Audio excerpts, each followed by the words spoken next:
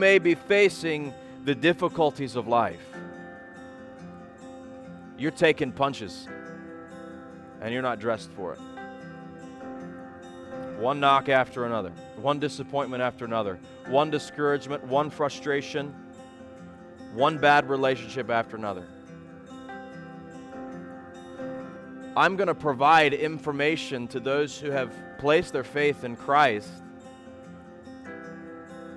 And as you hear this, you can be certain that these resources, this armor, this equipment so that you can face life is available to you as well.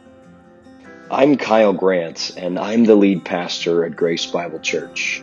You know, biblical preaching is one of the highest priorities of our ministry, and I'm so thankful that you've chosen to listen. If you have any questions about our ministry or would like to know more about Christ, feel free to connect with us at www.gracebibleelkhart.com. Thank you again for spending these moments with us, and I pray that God transforms you by His grace through the Bible. Ephesians chapter 6. We are concluding a study through Paul's letter to the churches in the region of Ephesus. In chapters 1 through 3, Paul makes sure we understand our life that we have in Christ. Salvation, the gospel. He makes certain that we fully understand its graces, its power to save us and to strengthen us for our walking. And in chapters 4 through 6, it's how we walk as a Christian, how we live as a Christian. Walking worthy of our calling. No longer walking like an unsaved person. Walking in light. Walking in love. And Paul wants to make sure, as he concludes the chapter, or the book, in chapter 6, that the believers are well equipped for the walk when it gets dangerous. Because we don't wrestle against flesh and blood. Every once in a while,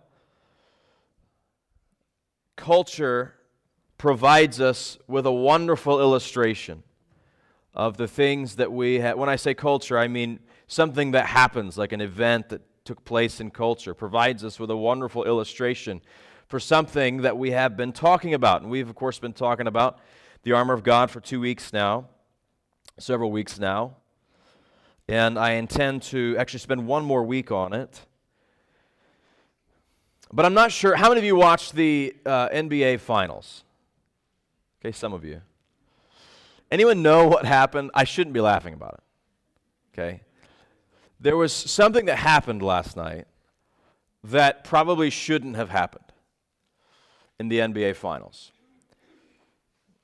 They brought out a former professional UFC fighting champion, Conor McGregor. And if you don't know anything about UFC fighting, rest assured, they can throw a punch. And they brought out, the Miami Heat, brought out their mascot, and they were supposed to put on this skit for promotional material, wherein the mascot would take a punch. Conor McGregor knocked the mascot out, and they had to drag the mascot off the gym floor and take him to the ER. There's a real person in there who got really knocked out. It's not funny. Why are you laughing? How does that happen? Wrong enemy against the wrong equipment. I mean, that little mesh, you're dressed up as a stuffed animal. And the least padded part of you is your face so you can see. Well, one of the things that we've said throughout our study is that we need to make sure we are ready with God's resources so that when we come up against the enemy, we're dressed in the right things. We're ready in the right ways. We're prepared for the battle because our enemy is too big for us, too strong for us. And this morning, I have a specific invitation, maybe to those of you who are uncertain of your relationship with Jesus Christ. I'm going to say a lot of things from the Bible.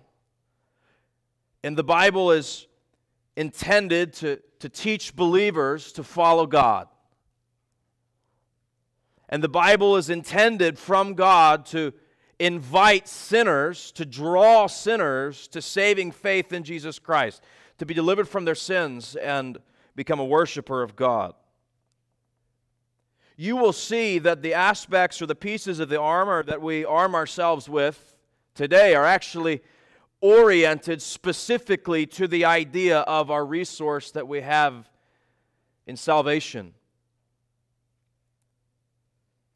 And so this morning, you may actually, as someone who has come to this worship service and met new people and seen new things, experienced new experiences, you may be facing the difficulties of life.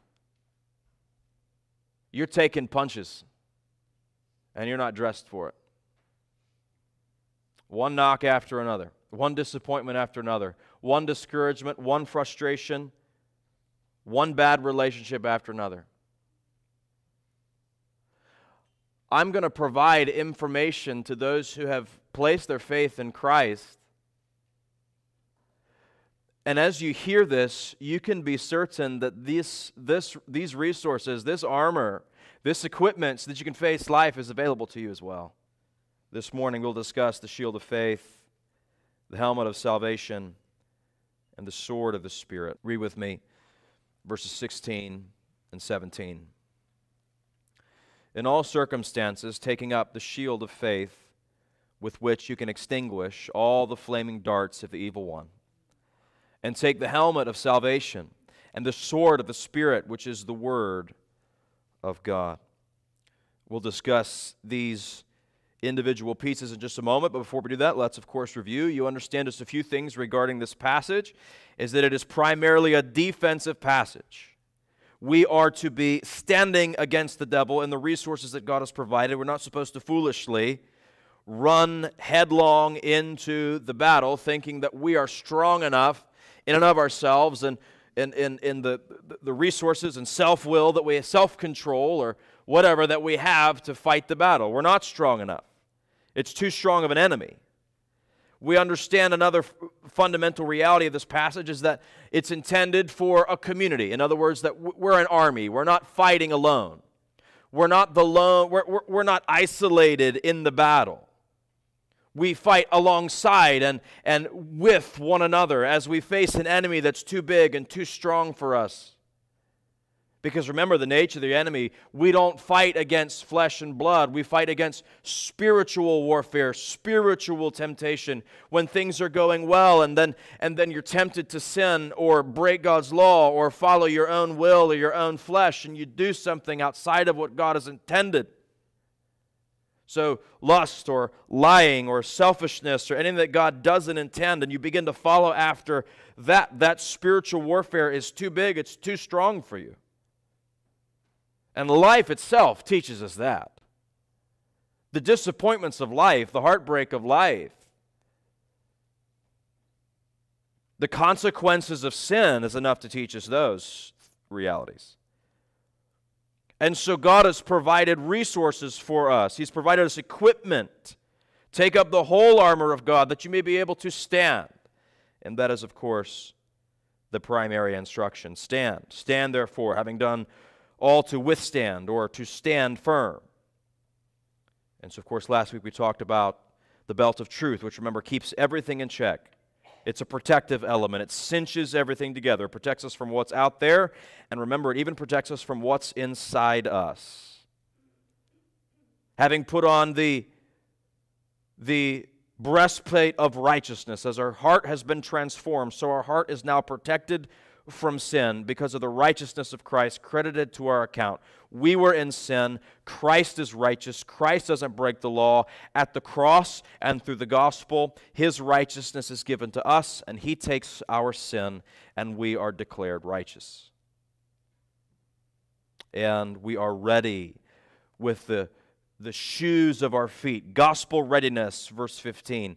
Having your shoes of your feet, having put the readiness given by the gospel of peace. Remember, these shoes are cleated. They have nails in the sole so that soldiers could dig into the ground and stand firm and not lose their footing. And so we are firmly rooted in the truth of the gospel, which brings us peace. And we are again reminded in the first part of verse 16 to be constantly ready in all circumstances. Take up the shield of faith. And so this morning we're just going to remind ourselves again that we are to be ready in God's resources, and we'll talk about 3 more of the resources that He provides in the battle. First of which, of course, is in verse 16. First of which, for today, the shield of faith. In all circumstances, take up the shield of faith. Now, I mentioned last week, and I want to remind you again, this word take up is actually the idea of following orders, as an army would take up their weapons together. Remember, I used the analogy of like the 21-gun salute, which at order, the soldiers will raise their guns, they'll ready their guns, and they'll fire at their guns. And they do it in unison, together. And this is the idea of taking up the shield together. So it still maintains a community effect, a community aspect, that we are to be together as one body, as one army standing against the world. So right off the bat, if your faith is not in Christ alone for salvation, you fight alone. Whereas the family of God are stronger together. So we together take up the shield of faith. Now historically, the shield was a massive piece of defensive weaponry. It was tall enough to cover the whole body when bending or standing behind it. If you're my height, you might not have to bend. It actually comes from the same Greek word as the word door, because it's made similarly. It's large and rectangular, made of hardened wood and then covered in a leather that's been hardened through the boiling process or the drying process.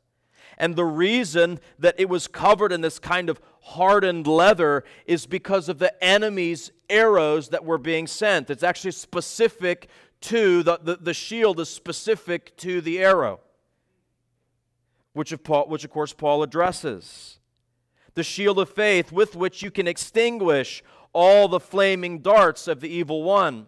If the shield was just wooden, fire, which is the kind of dart that has, it's a dart that's been lit on fire. It'd be dipped in pitch and then lit on fire. The shield is more vulnerable, but since it's added this layer of protection, leather, and then sometimes there would be metal, they wanted to be careful with how much metal was in the shield because it was already heavy enough. But it would, the leather, the shield would take the blows of the darts, and then they would have time to either take the arrow out or not worry about it and continue to fight, because the leather would not burn as easily as the wood. And so the shield is specific to the attack. And of course you understand that the shield of faith, this confidence, this ongoing application of the faith of the gospel in which we stand firm, protects us as we face the difficulties of this life and the danger of the enemy. All of you are facing something today that causes you to apply faith, that causes you to apply trust in God.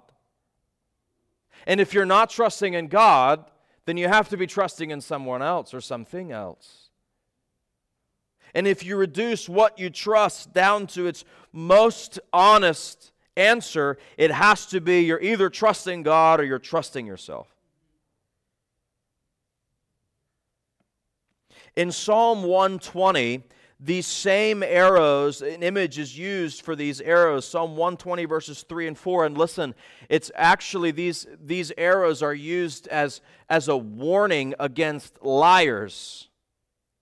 So the poetic image is used that destruction will come on liars, and it's these kind of arrows that are warned against. Psalm 120 verse 3. What shall be given to you, and what more shall be done to you of a deceitful tongue? A warrior's sharp arrows and glowing coals. So as we face the heat, the danger of the enemy, what causes you to withstand? If you don't have a shield, you are set up to take the blows. Look specifically at where the arrows are coming from.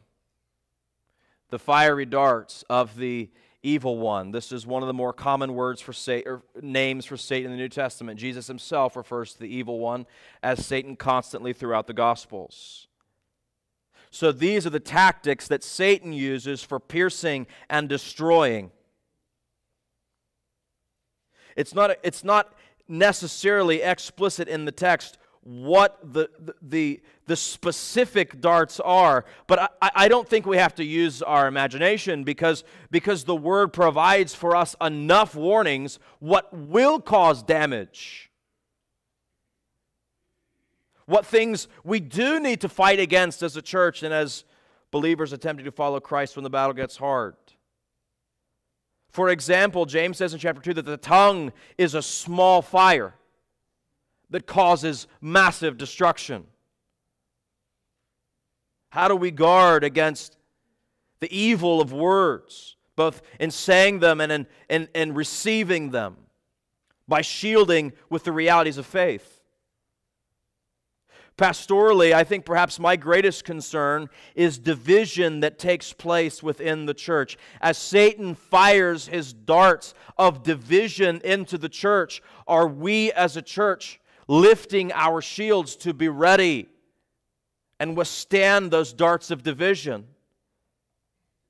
You say, well, what does the division look like? It can be a number of things. It can be heresy, which, by the way, primarily the gatekeeper of heresy in the church is who? It should be your shepherds. It should be the pastors of the church. But you should know the truth well enough to know and recognize untruth, even subtle forms of untruth.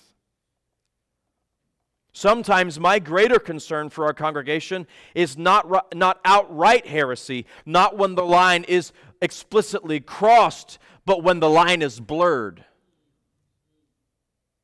And this is what Paul refers to in 2 Timothy chapter 2, verse 14, where he instructs Timothy to make sure we don't get distracted by things of lesser importance.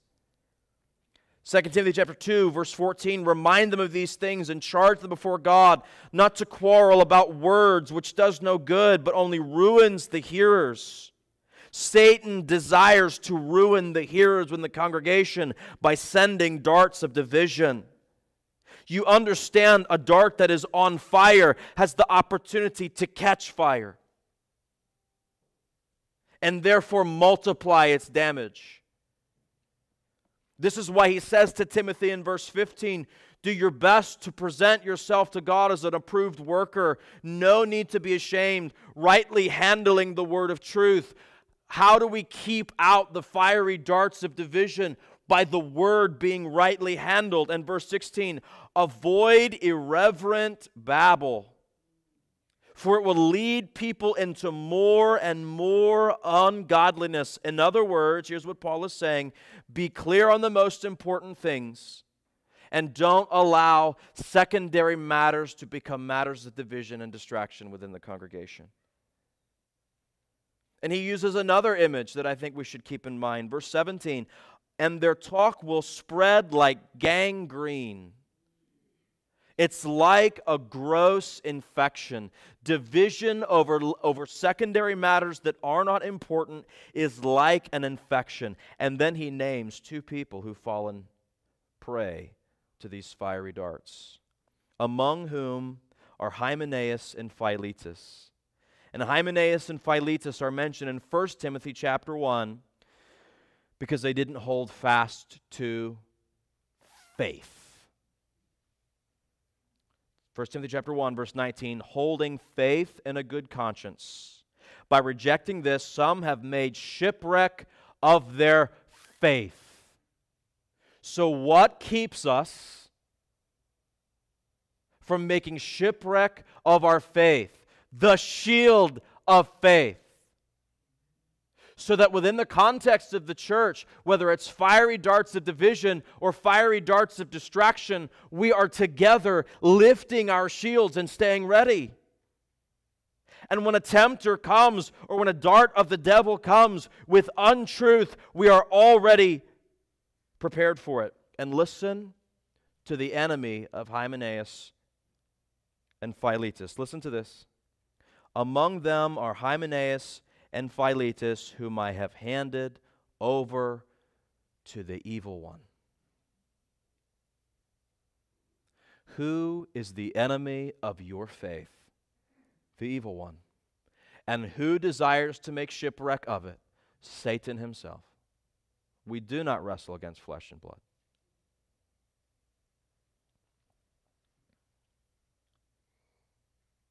We're again warned of this evil one in 1 Peter chapter 5, verses 8 and 9. Be sober-minded, be watchful. Your adversary, the devil, prowls around like a roaring lion, seeking someone to devour. Verse 9, resist him, listen, firm in your, say it, faith. What keeps you on guard from Satan himself? Faith. And so what is a primary tactic in Satan's arsenal? Go after their faith. Why? Because it takes the barrier down. It takes the shield down. Satan is foolish enough to rebel against God, but wise enough to know how to take his followers down. Go after their faith first. So my friend, this morning, loved one, where's your faith? Remember I said at the outset, maybe you're fighting life with the wrong resources, and you're fighting difficult with the wrong resources because you don't have faith in Christ. You have faith in yourself, you have faith in your bank account, you have faith in your relationships, you have faith in your job. What happens when all of those are gone at one time or another? Because there's enough people in here who do follow Christ who can tell you they've lost one or more of all of those things at some point in their life. So what happens when those things are gone? Where's your faith? Remember I said ultimately it's in God or it's in yourself. Even an atheist who denies the reality of faith is placing all faith in the reality that he has to be right about everyone else being wrong.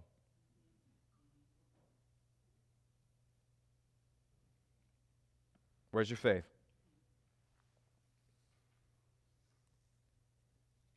Because if it's not in Christ alone, you have no defense.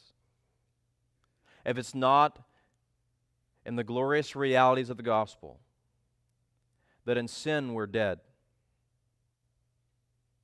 Jesus himself says, unless you believe in me, you will die in your sins.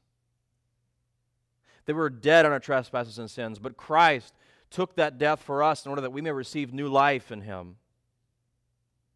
And he died that he might deliver us from the penalty of sin, death and hell and eternal separation from God, which is the worst part.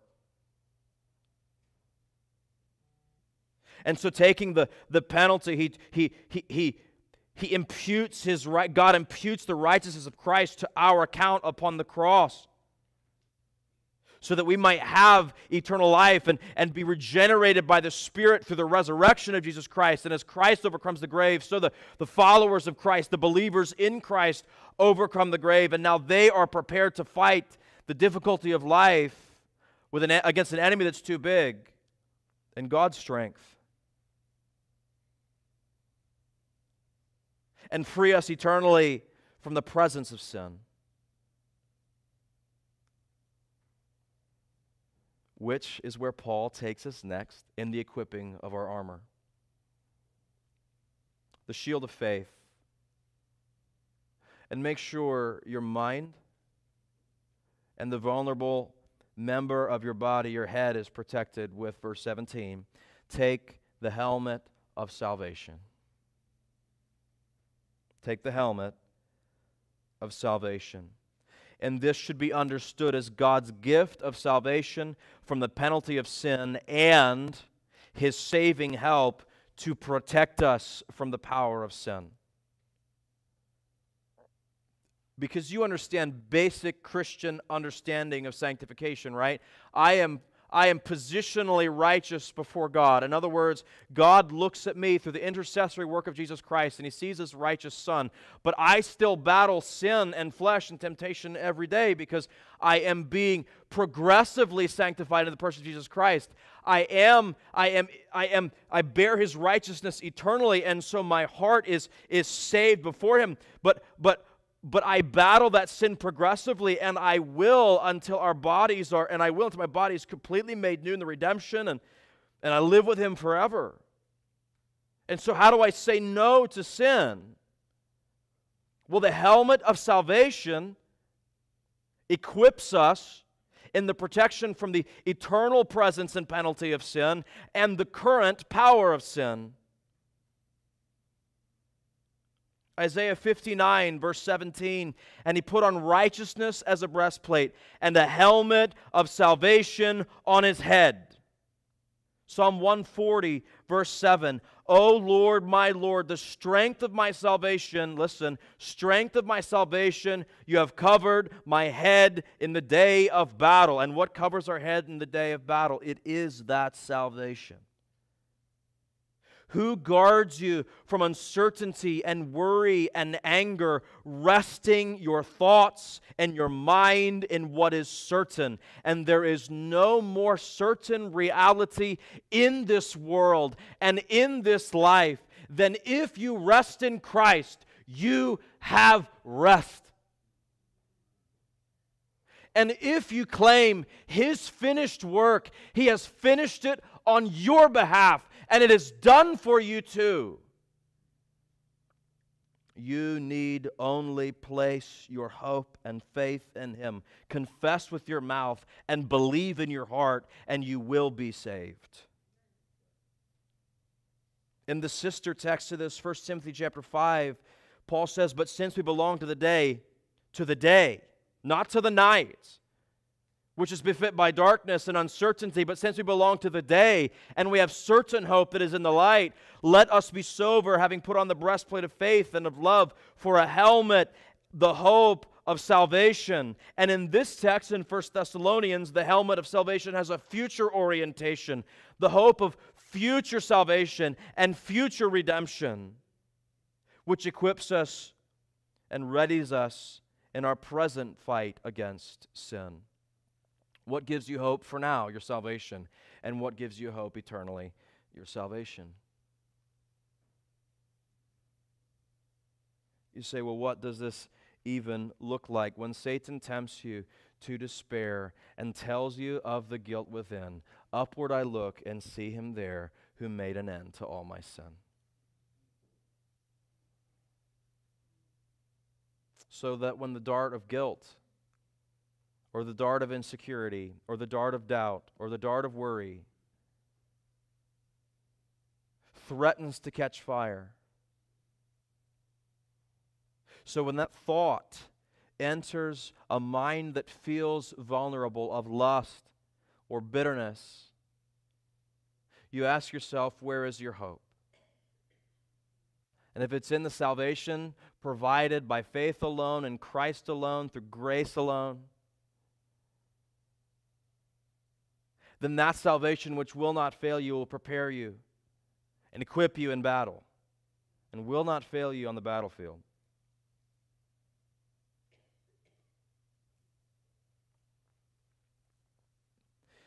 Now, one thing that we've seen throughout this book is that Paul constantly understands Christianity, understands the Christian faith and Christian hope with a Trinitarian aspect. In other words, he understands that God the Father, God the Son, and God the Holy Spirit are constantly present and constantly active in all aspects of our life, of our growth, of our Christian development, of who we are in Christ. And so Paul now turns to the equipment of the Spirit. When I say the Spirit, I mean God's Spirit. And in verse 17, as we're taking up the shield of faith and our mind, our head is guarded through the reality of salvation, Paul includes the only defensive weapon in the list. or the only offensive weapon in the list. And actually, this is the secondary offensive weapon. It is not the primary offensive weapon. Again, it's a defensive passage. The primary offensive weapon was a very long spear with a very long spearhead, spear point. This is the sword that would be kept on the waist, and the sword was to be used once the line of defense had been breached. This was anywhere from a dagger of 8 inches to the longest would be about 18 inches. Don't think of like a knight's broadsword, like the massive weapon that would be used with 2 hands. It's intentionally to be used a smaller weapon for stabbing and jabbing and parrying. You understand that a sword is an offensive and a defensive weapon. You can block with the sword as well as stab with the sword. And so we don, verse 17, the sword of the Spirit, which is the Word of God. The writer of Hebrews, of course, uses this terminology as well, though he doesn't use it in the same way. For the Word of God is living and active, sharper than any two-edged sword, piercing to the division of soul and spirit, of joints and marrow, and discerning the thoughts and the intentions of the heart. Actually, the way the writer of Hebrews uses it is that it opens up the believer and shows who we are on the inside.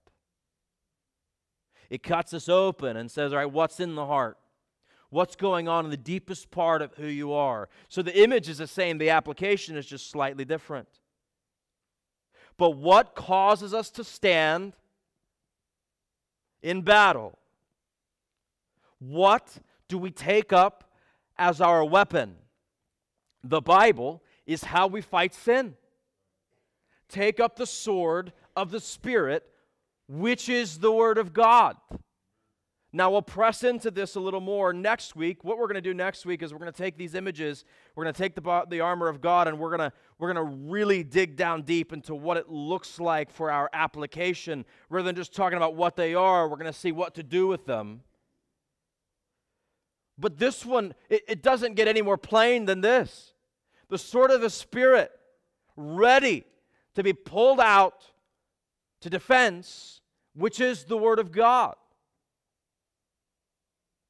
And specifically, again, we'll talk about more of this next week, but specifically, there are certain historical authors, certain older authors that make sure that we understand the role of the Spirit is to be understood as the illuminating role. So making sure we're fighting sin with Scripture with right interpretation, rightly understanding the Bible, because if you don't understand the Bible the right way, you'll apply it to the wrong scenario. Therefore, you won't be as ready. So as the Spirit is impressing us with the Word, as is teaching us the Word, isn't it amazing that this is happening? I mean, seriously, I just want to stop for a moment. Isn't it amazing that this is happening in real time right now? You understand that this is the Word of God. This is divine truth given to human mind. This is the communication of the infinite to the finite. This is the matchless wisdom of God written in love to people who have such limited brains and understanding in relation to God. And the Holy Spirit is saying, as divine word is being communicated, the Holy Spirit is saying in your mind and heart, here's what this means. Here's what this means. Here's what this means. Shouldn't you be working on this? I reminded you about this recently. It's happening in real time because that's what the Bible does. The sword of the Spirit, which is the Word of God. And so when we are tempted to sin, how do we face it? I mentioned Psalm 119 last week. How does a young man keep his way, or 2 weeks ago I think, I don't remember. I mentioned Psalm 119. How does a young man keep his way pure? By guarding it according to the Word. Psalm 119 verse 11. How does the young man, that's the next verse, guard it with the Word? Your Word have I hid in my heart that I might not sin against you. How does a young man keep his way pure? By guarding it according to the Word. How does he guard it according to the Word? By knowing the Word. By having it ready in the heart.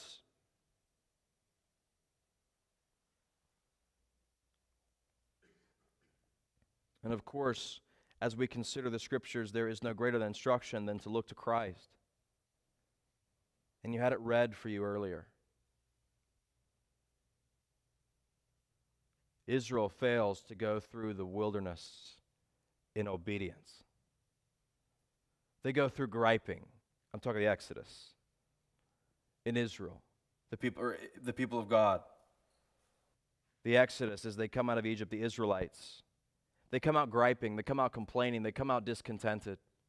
They don't pass the test of the wilderness. In fact, the first generations don't even get there because of their sin and rebellion. Moses himself doesn't because of his sin and rebellion. But we need a true and better Moses. And so God's Son is going to pass through the wilderness. And he's going to go out into the wilderness to be tempted. And he's been fasting for 40 days. And he's human. And flesh. And blood. And he's hungry. And he's thirsty. And he's parched and scorched by the desert sun. And Satan arrives. And he says, why don't you just take up one of those rocks and make it to bread? And why don't you eat? And what does Jesus say? It is written, man shall not live by bread alone. Satan says, all right, let's try this. Why don't you go with me to this mountaintop where you can see the pinnacle of the temple? And since your life is all about glory, why don't you just jump off? And the angels will come and they'll rescue you. And the people of Israel will be in awe. And what does Jesus say? Psalm 91.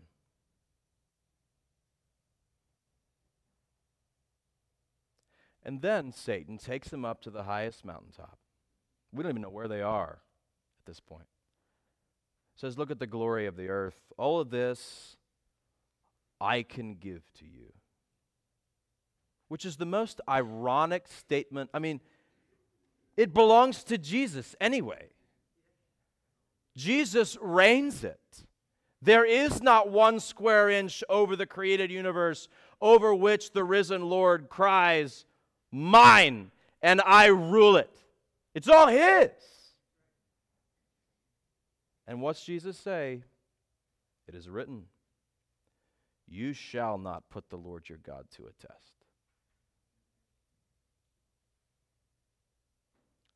And Jesus, better than Moses, passes through the wilderness righteous. And what is his weapon in warfare? The Bible. So, loved one, if Jesus did it, so should you. I'm not being oversimplistic. There are a lot of theological things going on in that passage and the temptation of Christ and whatever you think about. There's a lot of theological things, but Jesus provides this model for how the people of God respond in human weakness and spiritual temptation. So tomorrow, when you're tired and that visual comes to your mind and you go, I kind of want to go look at that website. or when the kids are just saying every single one of those words that they know or they don't know will just get you going. Or when you think of that person who hurts you in that way, and you are so tempted to cry out in anger towards them, to hate them, what do?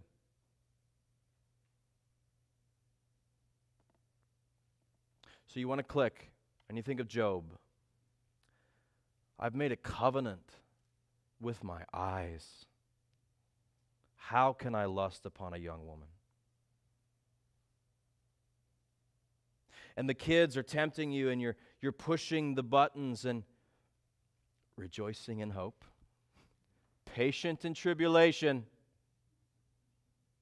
constant in prayer. And you think of that person, and you're so angry with them, and then you think of the words of Jesus Christ. For if you do not forgive your brothers and sisters their trespasses, neither will your heavenly Father forgive you yours. Because the Word of God is sufficient to conquer human and spiritual struggle. So are you ready in God's resources? Guarded with the shield of faith.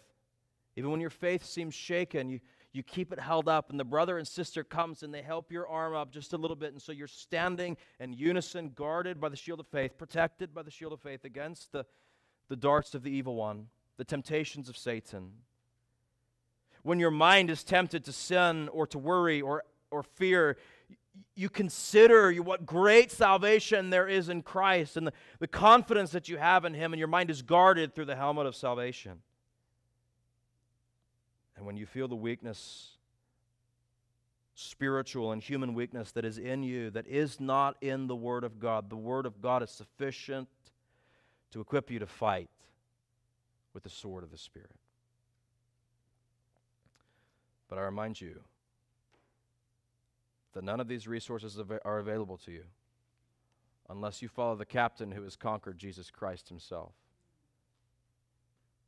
And my friend, if you have questions about how you can follow Jesus, He who has won the battle and can equip you and help you as you fight your own, behold, today is the day of salvation. Do not leave until you've found someone to have that conversation with you. Will you pray with me?